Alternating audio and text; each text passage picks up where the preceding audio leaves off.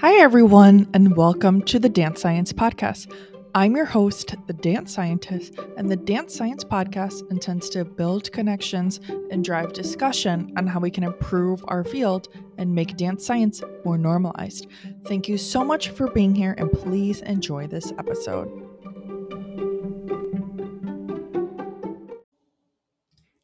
Hi, everyone. Thank you so much for being here with me today.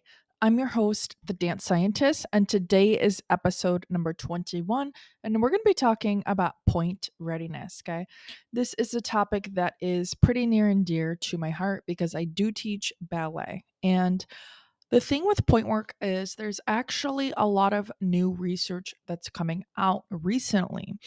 And what the new research is doing for us is it's starting to challenge and question a lot of the older paradigms that have existed when it comes to point readiness.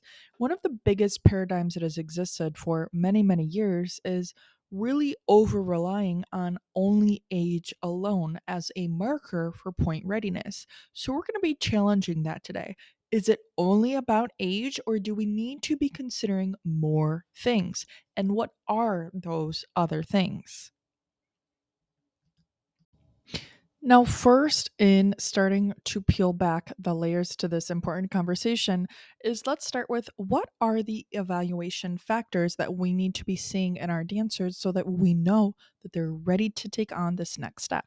Because remember, this is a point where they're going to be really increasing the forces, especially on the foot and ankle joint. So it's important that we're taking things into consideration. So there's things that they talk about in the research, such as their trunk control, their abdominal control, their pelvic control, the overall alignment of their legs, right? Their hip to their knee, to their ankle, to their foot, right? The strength and flexibility of their feet. And especially, it's also important to consider here the duration and also the frequency of their training, right?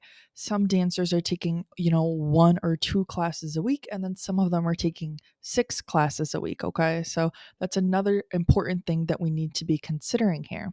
So, according to IADAMS, the dancer needs good alignment from their toes all the way up into the arches of their feet to the shin and to the thigh bone. They also say strong and well controlled ankles.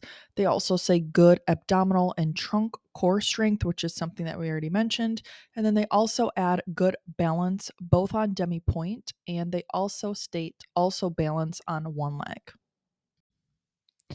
Now, another thing that the research recommends that I think is a really, really important teaching tip for us as educators, because sometimes we're in this uncomfortable position where we have to be making these hard decisions on whether or not this group of dancers is ready for point work. And I think it's really important to keep an open, clear line of communication with parents, okay?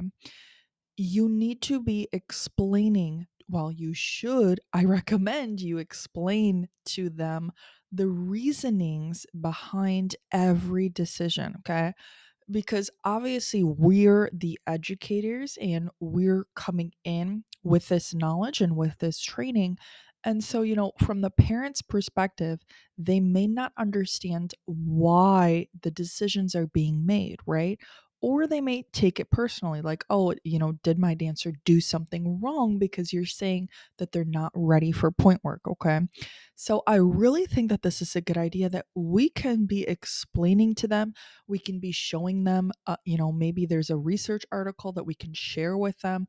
Maybe there's something that a blog or like, something like a resource paper by Adams, but, maybe there's a way that we can get them to understand that this is an important step and this is an important decision. And, maybe that will help so that parents and students even aren't necessarily going to be taking this personally when a certain decision has to be made by us as the educator.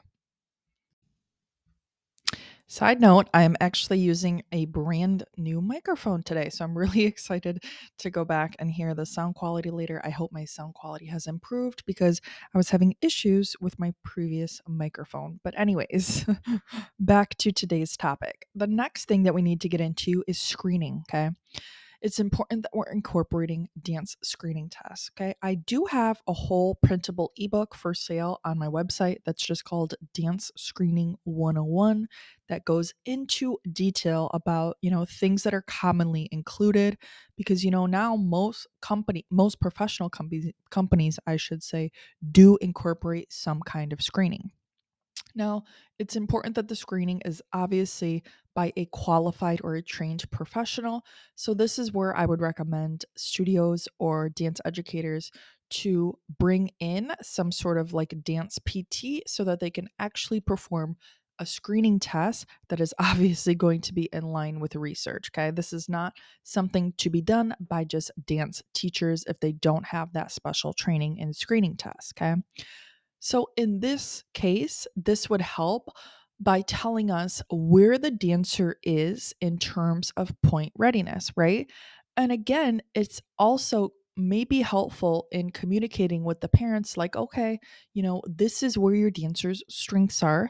And this is areas that they could be working on over the next year. And, it may actually plant some motivation into them to work on those things, maybe through cross training. And then maybe next year, when they repeat these screening tests, they're in a more ready place to be placed on point work. Okay. So, again, this can be a great way to increase our communication with parents so that they understand each decision and why each decision is being made. When we talk about screening tests for point, the main ones that are used are the point airplane test, the single leg saute test, and the topple test. And again, if you want really, really specific information on all of that information, it's in my dance screening printable, which is for sale on my website. All right, the most important part of this episode where we start to circle back the scientific information right back to the dance classroom, okay? So we're taking the scientific information and we're circling it back so that you can have some practical teaching tips that you can apply starting today. I do want to point out that everything that I've been discussing in today's episode is laid out for you in even more detail on my printable ebook that's for sale on my website. It's just called Point Readiness 101, and I will talk more about this at the end of today's episode. The first thing that I want to point out here is, according to IANMS, if a dancer has stiff ankles, it's going to be harder for them to get onto the point shoes, okay? It's especially going to be hard for them to get fully onto their boxes, okay? And again, this is going to cause faulty biomechanics and the structure of their feet, okay? And one of the things that can happen here is that they get strain and tension on certain muscles of the feet, okay? Another thing we want to consider is if a dancer has overly arched feet, this can also lead to poor alignment and injury if we're not careful, okay? One of the things that we can mitigate this with, though, is with proper strength so that they build control in the proper areas. We also want to consider alignment when they're on point, okay? So, one of the things that the research recommends is to see if you can draw a straight line from it's going to be between the big toe and second toe, and that should be straight in line with the front of the tibia, okay, which is the front of the shin when the foot is pointing, okay.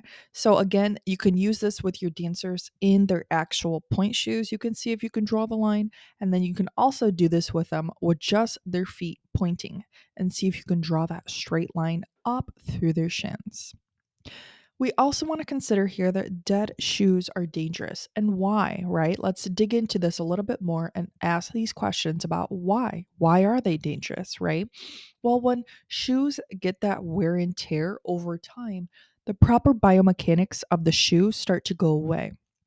So instead of dancers feeling strong and stable with their foot hugging the shoe and the shoe hugging their foot around them, they start to feel wobbly and it doesn't start to feel stable for them anymore, right? And they start to compensate, okay? Now, remember, dancers are really, really good at hiding compensation sometimes, right? So they may not even feel a difference, and you may not even see a difference as the dance educator, right? Because again, dancers are good at hiding things sometimes and ignoring those signs, right? So it's up to us to stay informed about this when it comes to dead point shoes because it can actually place them at a risk for both acute and chronic lower extremity injuries, okay, especially to the ankle. So, again, dead shoes are dangerous because they're interrupting the proper biomechanics of the feet, and that's not something that we want for our dancers. We also want to consider from today's conversation is that this is a wonderful time to introduce a strength training program with our dancers, okay? Now I'm talking something that is more consistent, okay? Not necessarily just a monthly class for them, but something that is way more consistent for them. And then when we talked about screening, this would be a wonderful way to circle in communication with our parents, right? So if they're not ready for point this year from the screening test, then you can show the parent, these are the areas that the dancer needs to work on over the next year, and then it might motivate them, the dancer themselves, to actually work on it and actually take those cross training classes. And then the parents are not blindsided. The parents know, okay, this decision was made by the teacher because of X, Y, and Z.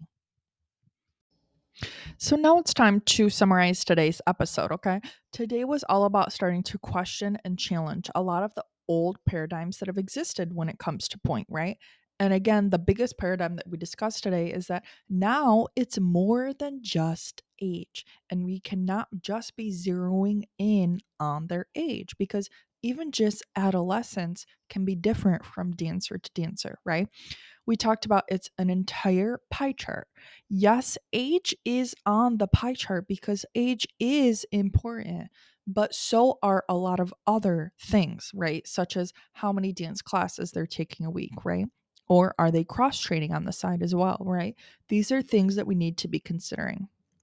We also know that adolescence is complex, much, much more complex than we previously realized. And it's more personal than we ever thought before, right? So, again, the example that I used is that even if two dancers are the exact same age, they can be having a total different experience when it comes to adolescence, okay? When it comes to that period of growth in their dance training, right? We also talked about the importance of screening tests. They should be performed by a qualified professionals.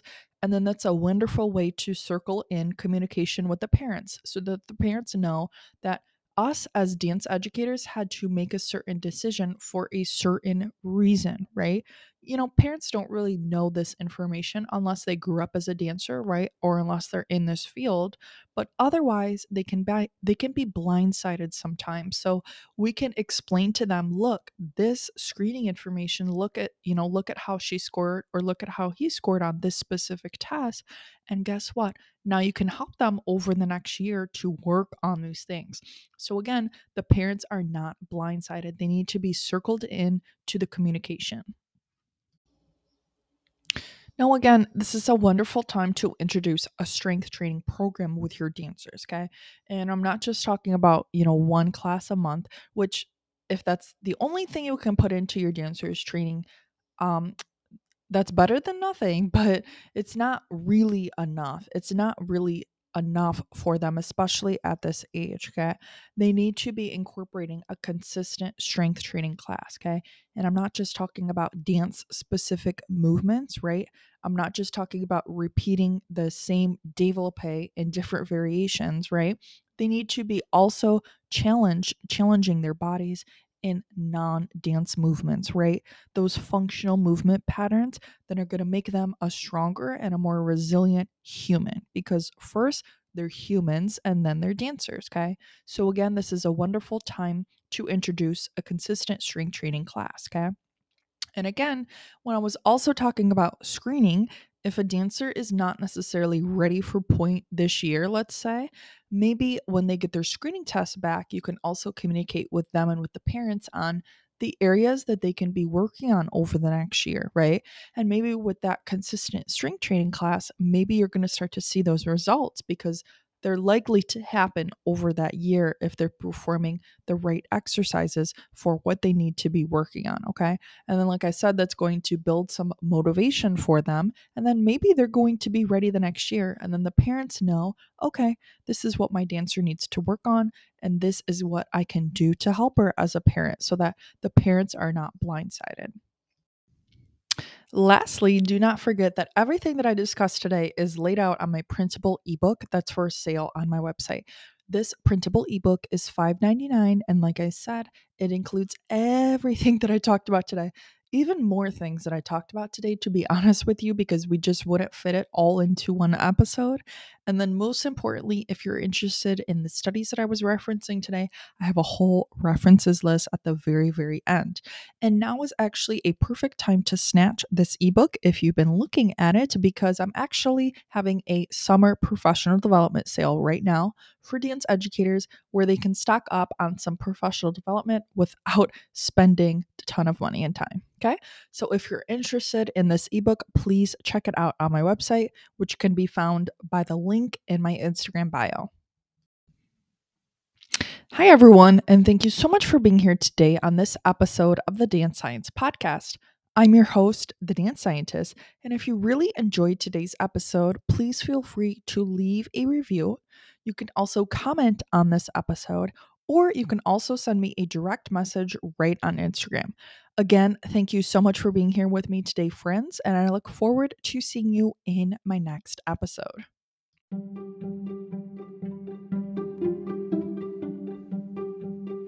Hi, everyone, and thank you so much for being here today on this episode of the Dance Science Podcast. I'm your host, the Dance Scientist, and if you really enjoyed today's episode, please feel free to leave a review.